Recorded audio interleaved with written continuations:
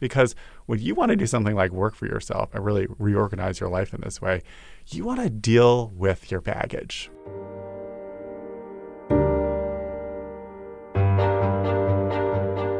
Hey, what's up, friends? Thank you so much for tuning in to another episode of Going Deep with Aaron Watson. Today's episode features a new friend of mine, Stephen Worley. Stephen came up from DC for a Connection U meetup at Community Forge that you can check out on the vlog. This is Piper in the coming week. And then the next day we headed over to Studio Me for a podcast recording. Some of you might remember that Studio Me was a sponsor of the first ever Going Deep Summit, so they hold a very special place in my heart as well. But Stephen's style of discussion and topic of choice, which is the relationship between life skills and business success, is one that is very close to my heart and is a part of the impetus behind me starting the show myself. So we had a really fun 30-minute conversation about the future of work, the importance of self-awareness in the pursuit of self-employment, and also just a little bit of riffing on the Connection U meetup and how I should be thinking about building the team over at Piper Creative. Please give this a listen and say hi to Stephen when you're done. Here's my conversation with Stephen Worley.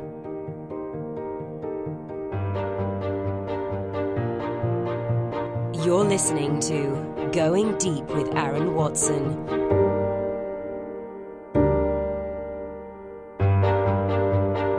Stephen, thank you so much for sitting here in front of me and being on the podcast. Well, thanks so much for inviting me to Pittsburgh. And you are like Mr. Pittsburgh. You're like the consummate entrepreneur host. So if you're an entrepreneur, you want to come to Pittsburgh, you got to know Aaron. Well, you were planning on being here. We're recording this on the 10th, and last night was the 9th because that's how time works.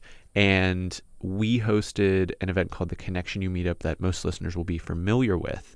But you actually made the effort. My interpretation is to come up a little bit early to make sure you could be at that event.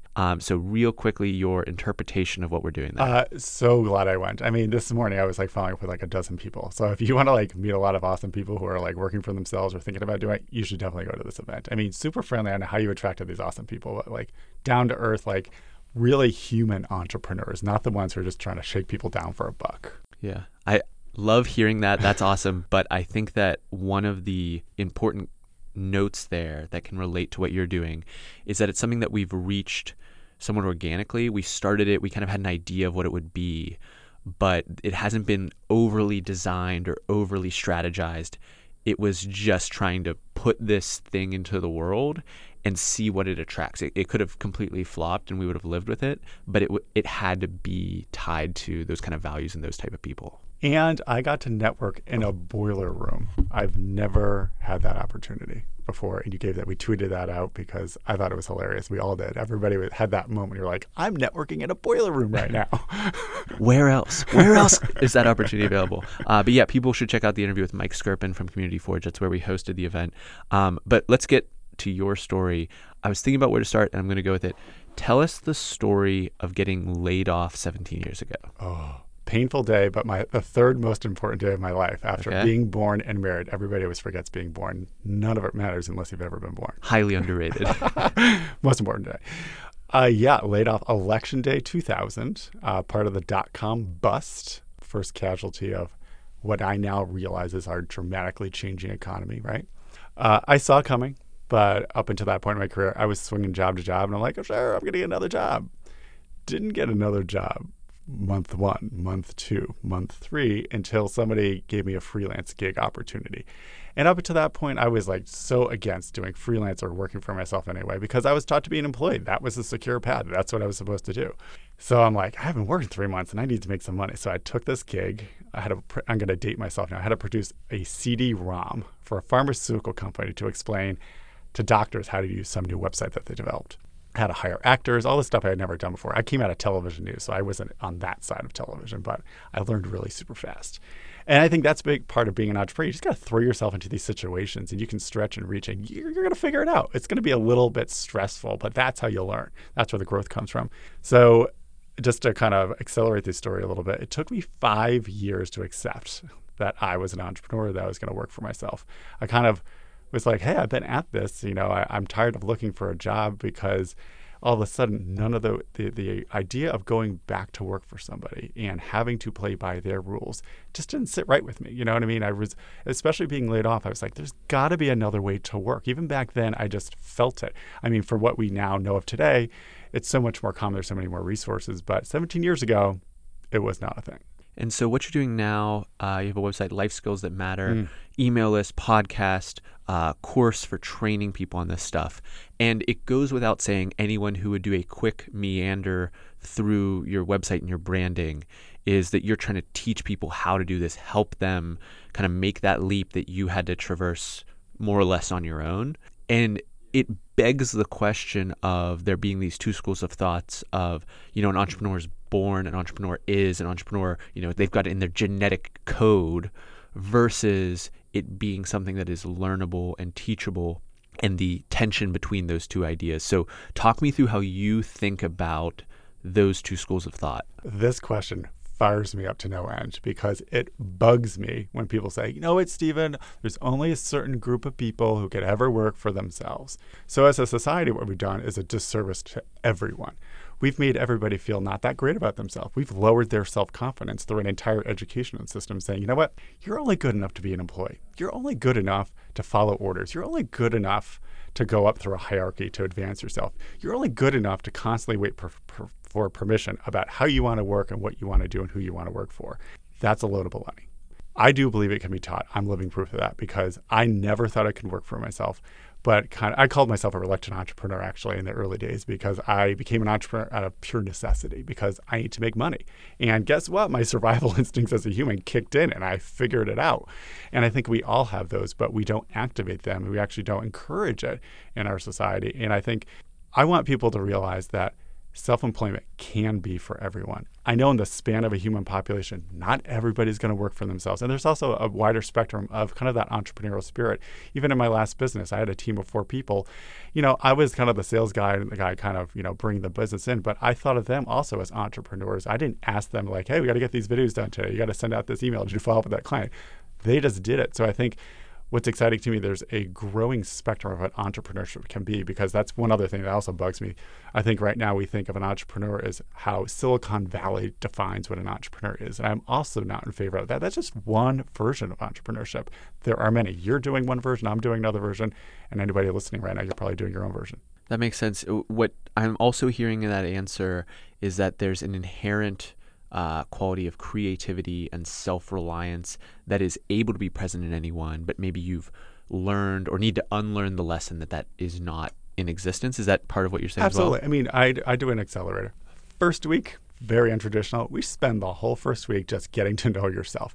You have to really deprogram yourself. You have to get to know yourself again. You have to kind of like break yourself down, be in the context of this supportive group where all these people are also trying to do the same thing, to really understand, say, hey, you know what? As I always tell people, you're the first resource of your business. You're also its biggest obstacle.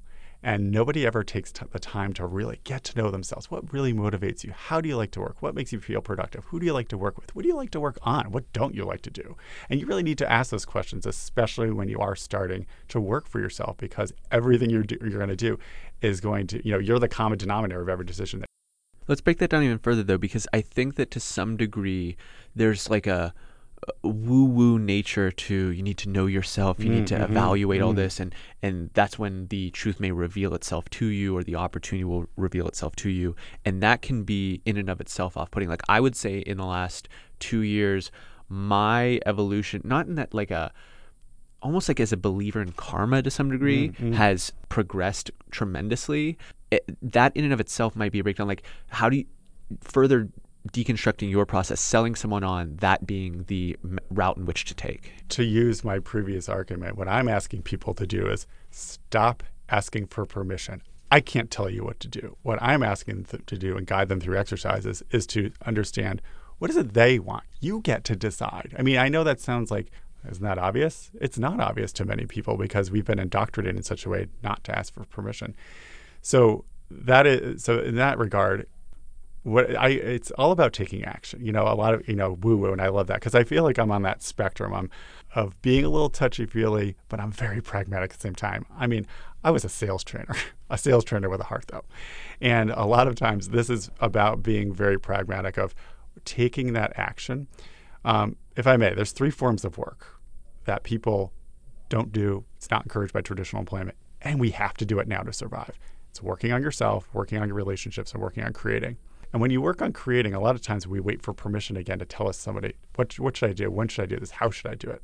But when you are creating something, you're taking that action. You're learning about yourself and be like, yeah, I want to do it this way, not that way, the way that this other person did. You're also learning a skill. Boy, I really need to learn how to do this a little bit better if I ever want to improve. And then when you're creating something, you can share it with people in your tribe, people of like mind, who are going to give you feedback about what they like about it or don't like about it. So this virtuous circle, just by the act of creating, which is something that we don't do because we again, in traditional employment, everything has to be perfect. But when you're out here, you know this, when you're working for yourself, you got to constantly be experimenting, and that's how you're going to be learning about yourself. So I hope that kind of bridges that gap of how to be a little bit, really know about yourself in a little bit more of that woo-woo way, but also in a pragmatic sense. I love that you're tying it back to the pragmatic and practical application of it. I want to run through a couple more. There's a fantastic post right on the front of your blog of the whole premise of the name Life Skills That Matter and these life skills that you need to. Isn't that crazy? I'm teaching people about business through life skills. And a lot of times people are like, what? Are you kidding? And I'm like, and I went through this accelerator with these 10 people and they came away, they're like, I get it now. I mean, how could I build a business without knowing these basic life skills? Because life skills or soft skills, they're more durable than hard skills. What's happening in our economy now, it's changing so quickly that any hard skill that you learn on average, I mean, this is average across industries, it's about 5 years. So that means you learn a new skill right now, it's going to be valuable for about the next 5 years before you have to learn a new version of that skill or another skill. But life skills, soft skills, really understanding how you work, how you interact with other folks, how you manage yourself, your time, your energy, that's timeless. You're going to have that for the rest of your life. Absolutely. One of these soft skills that I'm just really loving and I want you to expound upon is purge your life. So I think that... Do you know that's my favorite life skill? I did not know that. It's just so happens that we are even more aligned. I was trying to stay away from being too agreeable with one another, but talk about what that means and how one would go about starting to do it. So the crazy thing, and especially Western society, I'll say narrow that down to American society, when we want to make a change, generally we add something. Why not take something out? Right? Why don't we try this in a different way? Because when you want to make a big change in your life, you have to make room for it. Now think about when you get a new job, you get a new house, you get a new relationship, your life changes. You have to actually remove things from your life in order to make space for that new thing in your life. And this is the same thing. That's what I've really realized about this, Aaron. I started this journey thinking like, oh, I'm helping people change their form of work. What's really happening is I'm guiding them through an identity transformation. Because when you look at yourself as an employee versus self-employed, it's very different. You look at your time, your money, your energy. You know this too. Very differently. When you own all of that, when you put your 2 feet on the floor, getting out of bed every day, like every minute's yours, and you get to decide what to do with it or not do with it. So this idea of purging is, I do something very systematic. A lot of times when people think of purging, they think of just getting rid of your physical possessions, which is a great place to start because it's tangible, it's tactile, it's always good to do things with your hands. So that way, just think about your bedroom, your office, your living room, and just removing anything that you haven't used in a year, you know you're not going to use again, or it doesn't have any meaning or any joy to you. You take all that stuff out and what's left behind, I love doing this exercise, especially with people who are like, I have no idea what I want to do, Stephen. What's left behind, it's almost kind of like the tide going out. What's left behind is the stuff that energizes you, that is important to you. You're like, all of a sudden, you're like, I can actually, there's a clarity, I can see this stuff. That this is what's important to me, and that starts providing you with clues about what it is that you want to do or what you should be focusing on. Then after you kind of go through your possessions, I often talk about purging your obligations. You know, there's stuff that you're signed up for, you're doing meetings, who knows, or even just favors you're doing for family members that you're like, why am I still doing this? It kind of doesn't feel right anymore. But evaluating that. Purging is really a self-reflection process, especially in our modern society as things speed up. We are not stopping enough to reflect, to say, hey, what do I want to do? Where am I going? So there's so many of us just are running super fast, but we don't even know the right direction that we're running in anymore. But it's super fast. But what happens if we stop to say, this is where I want to go? And just the final 2 steps of purging is a social purge. Now, that's a very radical one. I did one in 2010, kind of making a list of people in my life. Now, don't judge me, folks. You might even want to try this. of people who felt me made me feel positive, and people who kind of made me feel negative, and then there's people in a gray area. And then it's in, relationship by relationship, making those adjustments, whether a full elimination or I just spent less time with them. And that really energized me and creating more space for many more awesome people to come in my life. Just like last night, I mean, it was just like I was a kid in a candy store. It was like, oh my gosh, you're awesome, you're awesome. And to be able to be on that path. And when you're making those space for those new relationships, that's the other most important thing is you got to hang around with people who are doing what it is that you want to do. We're humans. We do things together. You want to get healthier, you got to hang around with healthier people. You want to work for yourself, you got to hang out with people who are working for themselves. Does that make sense? Absolutely. And I want to touch more on the things and spaces aspect of what you said. So take it even more to a meta level, sometimes we miss the relationship between the internal world of our minds and the external world around us. And that could mean just literally your own physicality or the spaces that you're occupying and the things that you're interacting with. And so, the famous book, Life-Changing Magic of Tidying Up by Marie Kondo, Love that book. is that same concept of creating energy through removing all the things that are dragging you down. But another concept that I've come across more recently from a good friend of mine, Adam Harridan, is he referenced a book called The Body Keeps Score. And if you are dealing with some sort of psychological trauma, you had something happen as a child, whatever it may be, we can all wrap our minds around what that might look like. There is some degree at which your body also holds some of the pain associated with it. So if you, for example, had some event in your youth between you and your father, there might actually be, whenever you call back that memory, a pain in your rib or like some soreness in your knee that seems arbitrary. It's definitely probably not the first thing that you're processing. You're processing the emotional pain, but there actually is a link between working out that physical ailment or that physical point and the actual psychological release. So I think that there's probably so numerous an amount of opportunities to relieve ourselves of psychological barriers through how we interact with the physical world that probably go way beyond what we're even really conscious of. Yeah, I mean, I always say, if you have a cluttered space, you have a cluttered mind. Yeah. It's really, and when you start dealing with that physical stuff, again, it is these connections with what's going on in your mind. I actually often advise people, especially when you're going through that first phase of purging with possessions, is to journal about it. Journal about your emotions. What are you thinking about? What are you feeling? How does that feel when you let this go or not go? Because again, that's going to help you look for these patterns in the way that you're describing, maybe unearth some things that you haven't processed properly, you haven't dealt with in a long time that you just need to deal with. Because when you want to do something like work for yourself and really reorganize your life in this way, you want to deal with your baggage, right? Like they could send another way of making space. You're going off on this new journey and you're loaded down with all this baggage. You got to lighten your load because you're going to pick up new bags along the way. So that's another way of kind of looking at it. What about the kind of opposite of that idea as it pertains to physicality? We can totally wrap our minds around, eliminate negative people from your life, Sure. Add positive people.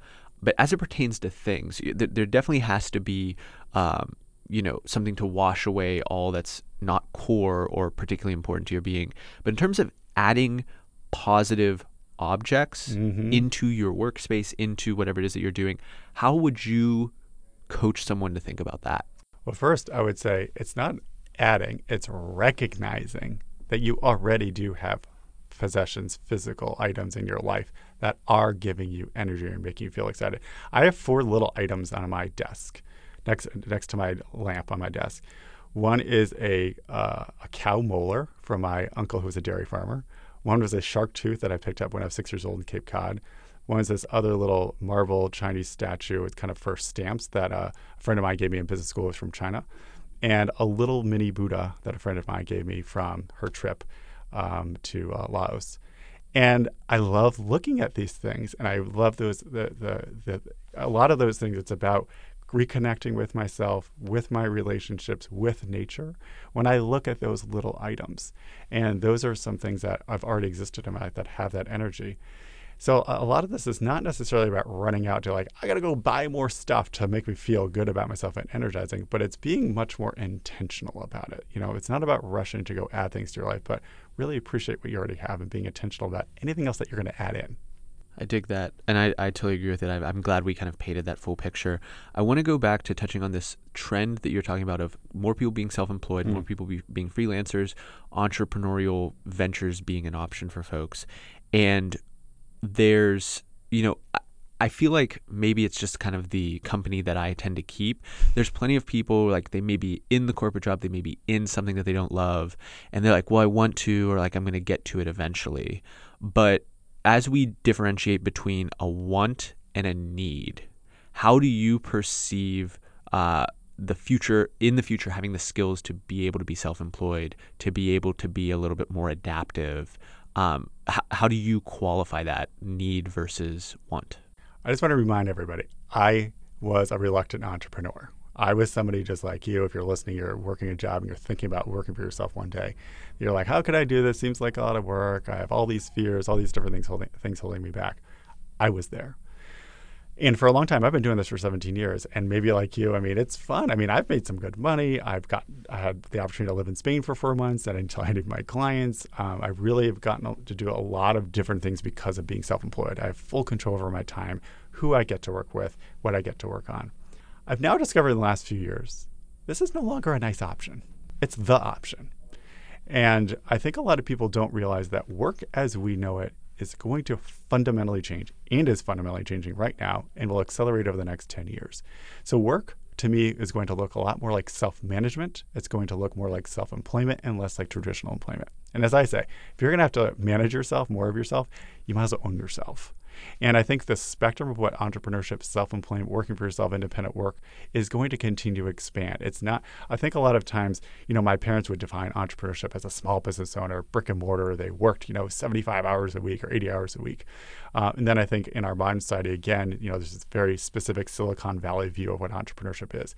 There are infinite choices in between those. And that's what I really want to help people understand. Even just as you're familiar, you know all about Praxis. I mean, I would love to popularize the idea for everybody in the population to consider trying to work for themselves for just a year. And what that's going to do for you, even if you end up going back to the labor market, it's almost like when you're training to run a half marathon. Maybe you're never going to run one again. I did one in my life and I don't need to do it again. But I look at my health, my body, my energy in such different ways because of that year of conditioning and training. And I think that's when if you can work for yourself, even just for a year, you're not going to look at your money, your time, your energy, your relationships in the same way ever again. And in fact, there's a cool study that the University of California did from 1979 to 2000. They released in 2016, 5,000 adults, that people who actually tried to work for themselves and failed when they returned to the labor market, they received a 10% bump. I call it the entrepreneurial bonus. Compared to individuals who have the exact same characteristics, they got an increase because those management, those employers saw that they had a greater understanding of all aspects of business now, not just their individual silo, that they were a risk taker, that they were creative and looking for these new opportunities. So, I mean, and just to finally, why am I so gung-ho on this? These are the 4 trends that are changing work as you know it. It's becoming less permanent. People are looking for jobs every 2 to 4 years now. Half-life of skills is 5 years. We know about automation. It's from the research that I've seen, it's going to eliminate some jobs, but it's actually going to change a lot of jobs. That's really what's going to happen. And it's going to create new jobs. Decentralization of management, more remote working, collaborative software. You all use Slack. So that's that idea of not the all-knowing manager starting to decline. And finally, our mass market's disintegrating into a market of infinite niches. So there's never been a better time to actually be yourself and get paid to be for who you are because of the internet. We have that marketplace now that you can attract those people who really get what it is that you do. I know that's a lot to unpack. That is a lot to unpack. Where my mind goes, I can't help but take this in something of a selfish direction. We're in the very nascent stages of building Piper Creative. Yeah. You referenced we because Hannah's here recording the vlog. And the question that takes me to is, if this is the trend and I have this is not a aspirations. trend. This is the shift. The shift.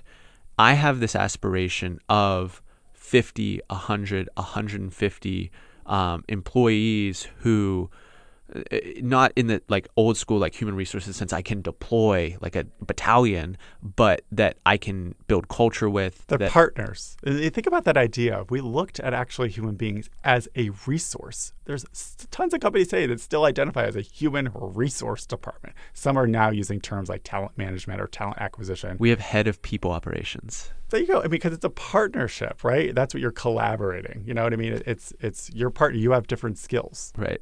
So am I misguided in that? No, I don't think so. Again, I think that what you're reinforcing is there's this spectrum of entrepreneurship that the folks that you're going to bring around to this company, they're not just going to be waiting for orders to come on from high and here's the specific job description and you're going to do this thing over and over, because there's going to be technology and automation to do that. You're going to be bringing people into your world, to your team, that are going to be able to manage themselves and to manage each other. I think that's the exciting, hopeful, optimistic message that I have is instead of always looking for work from centrally controlled authorities, whether it's public or private, that we can help create work for each other as human beings again. That is so awesome. So something, let me see if I can reframe this question. We're looking at bringing in interns, and we're also in talks with some potential early employees for Piper. And the thing, I don't even know if I necessarily look for it, but like my goal in teaching them or what I hope that they would be able to do, even with an internship, is to kind of make it their own and define what it can be. So instead of saying you're going to come in and you're going to be our audio intern and you're going to edit all the podcasts and then you're going to wipe your hands and you're going to go drink beer or whatever it is that you do, saying, well, we're going to do that. And then, you can also create a project. You can create a separate Piper podcast or a separate project that augments the company, and we're going to find a way to either compensate you for that, or you're just going to get the psychic benefit of actually going and being creative, like you said, versus just taking the orders that are dictated to me. But where I fall into perhaps being unsure of the outcome is it's so apparent to me. It's something that I've been living in the same way that's so apparent to you. Other people don't necessarily taste it yet. So as someone who is interacting with that, what advice would you give to the entrepreneur or manager or leader that is looking to develop the intrapreneur more so than the entrepreneur? You have to build bridges. You have to meet people where they're at. This is not an overnight process. When people want to work for themselves, it's about a 2-year process. Or anybody who's even going to be starting to think about being an entrepreneur. This is, again, a shift of your identity. It's not an on and off switch. This is a transition. So one thing I would often advise is, number one, we don't want to be in the traditional way that we would do this interview and we looked at the resume, we got all the references, and then we make the hire. I don't believe in that. I think we got to go to more of an apprenticeship model, more of a testing type of model, because to go a little pragmatic on you, we want to have that balance of empowering them to be able to think for themselves and add to your company in a way that you might not have even have thought of. But at the same time, things still need to get done in terms of the tribe that they are now being accepted into, right? So I think you always have to strike that balance as well and not feel bad about that. But helping them understand these are the things that we need to get done, but giving them more leeway about how that's going to get done. I recently did an experiment of applying for a job. Got very far into it. And the thing that I realized I couldn't believe, which bugs me, and please don't do this, Aaron, and ask this question, or if you're not sure to ask this question. Where do you see yourself in 5 years? Oh, gosh. I have no idea. Seriously, I have no idea. 5 years ago, I couldn't have imagined that I'd be doing this right now. Yeah. But when you're in a job process, I think the person, quote unquote, applying for this job feels more subservient to the person offering the job. It shouldn't be that way. It's a 50-50 partnership here. That's number one. Number two, the person who is coming into this new tribe, they're allowed to maybe negotiate their salary or their time off, but it's not permitted. There's a tacit understanding that you're not allowed to tell people how you like to work, what makes you productive. And that needs to change. I think that is the great cause of how we need to change. That's the next shift for traditional employment. Needs to change that. People need to have the comfort to say, you know what? I do my best work between 7 and 11 in the morning. I want you to get the most out of me. And that's when I need to do it. Don't make me come in at 9 o'clock until 5, because then you're missing 2 of my best hours. Or think about night owls. The entire system has been gamed against them for years. There's about 15% of our population who does their best work from 7 p.m. to 11 p.m. at night or later. And we've forced them into this 9 to 5 arbitrary time slot of how to work. So if you could just do that, ask them, and if they don't know, but start guiding them to help them understand how do they like to work? I always talk to people about their peak performance period. What's that 4-hour window when you have your sharpest mental clarity, your most energy? That's when you should be using that time for your best work. There's a lot of good ideas. I need to have you just come on the podcast consistently. These fun stuff. Well, folks, I mean, this is what 17 years of being quiet about it. This is where I'm like regurgitating and just so excited to like share all of this now. I feel like I've been living the future of work to tell people how to do it and how to make it a smoother transition. I'm not going to say that it's a snap, but I've now learned how to make it simpler for people. Awesome. Well, if people want to learn more about that and uncover more of your teachings, what digital coordinates can we give them to learn more? I think the best place to start is lifeskillsthatmatter.com/get started. I have a ton of free resources there that you can dive into. You can also connect with me. Twitter is my favorite social media platform. I'm at Stephen Worley. Awesome. We're going to link that in the show notes. goingdeepwithaaron.com/podcast is the place to find it for this and every episode of the show. But as we do at the end of each episode, Stephen, I want to give you the mic one more time to issue an actionable personal challenge for the audience.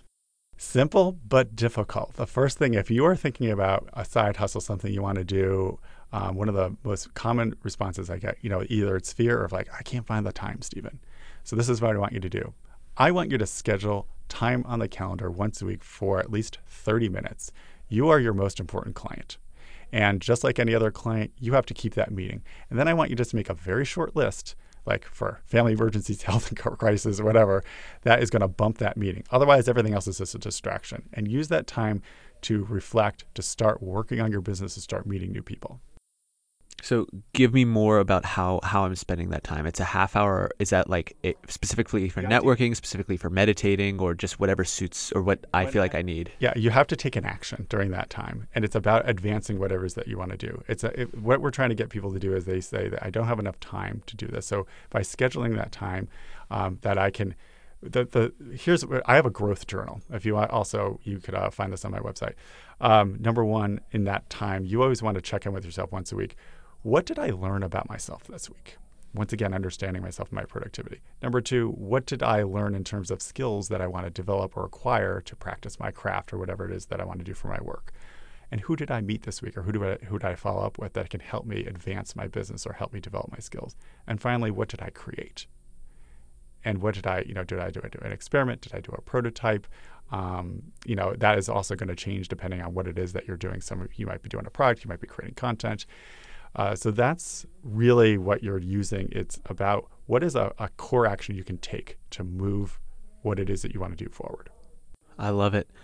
Stephen, one of the things that I recently heard, and I totally agree with, is that in the information age where every historical date, every fact is accessible to us via the internet, what is durable, much like the hard skills that might not necessarily be so, are mental models and ways to frame ideas. And those are some of the most durable edges that we can personally glean. I feel like you've given so many of those to the audience today, and I just want to thank you for that, and thank you for sharing your time with us. No, thanks so much. And thanks for giving me this awesome platform. You do such an amazing work, and you're one of those people that really just brings out amazing stories and people like me. So thanks for doing what you do. Well, I appreciate you. We just went deep with Stephen Worley. Hope everyone out there has a fantastic day. I said that weird at the end. Did you hear that? That was weird. Oh.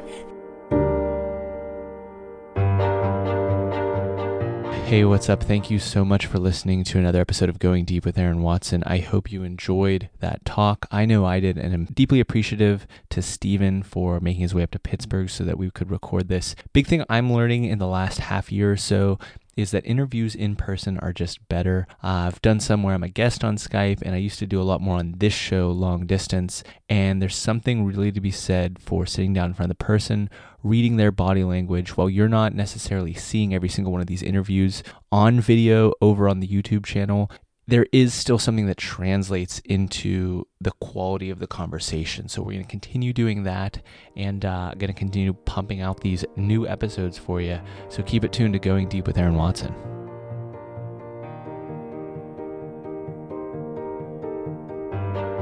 Thanks for listening.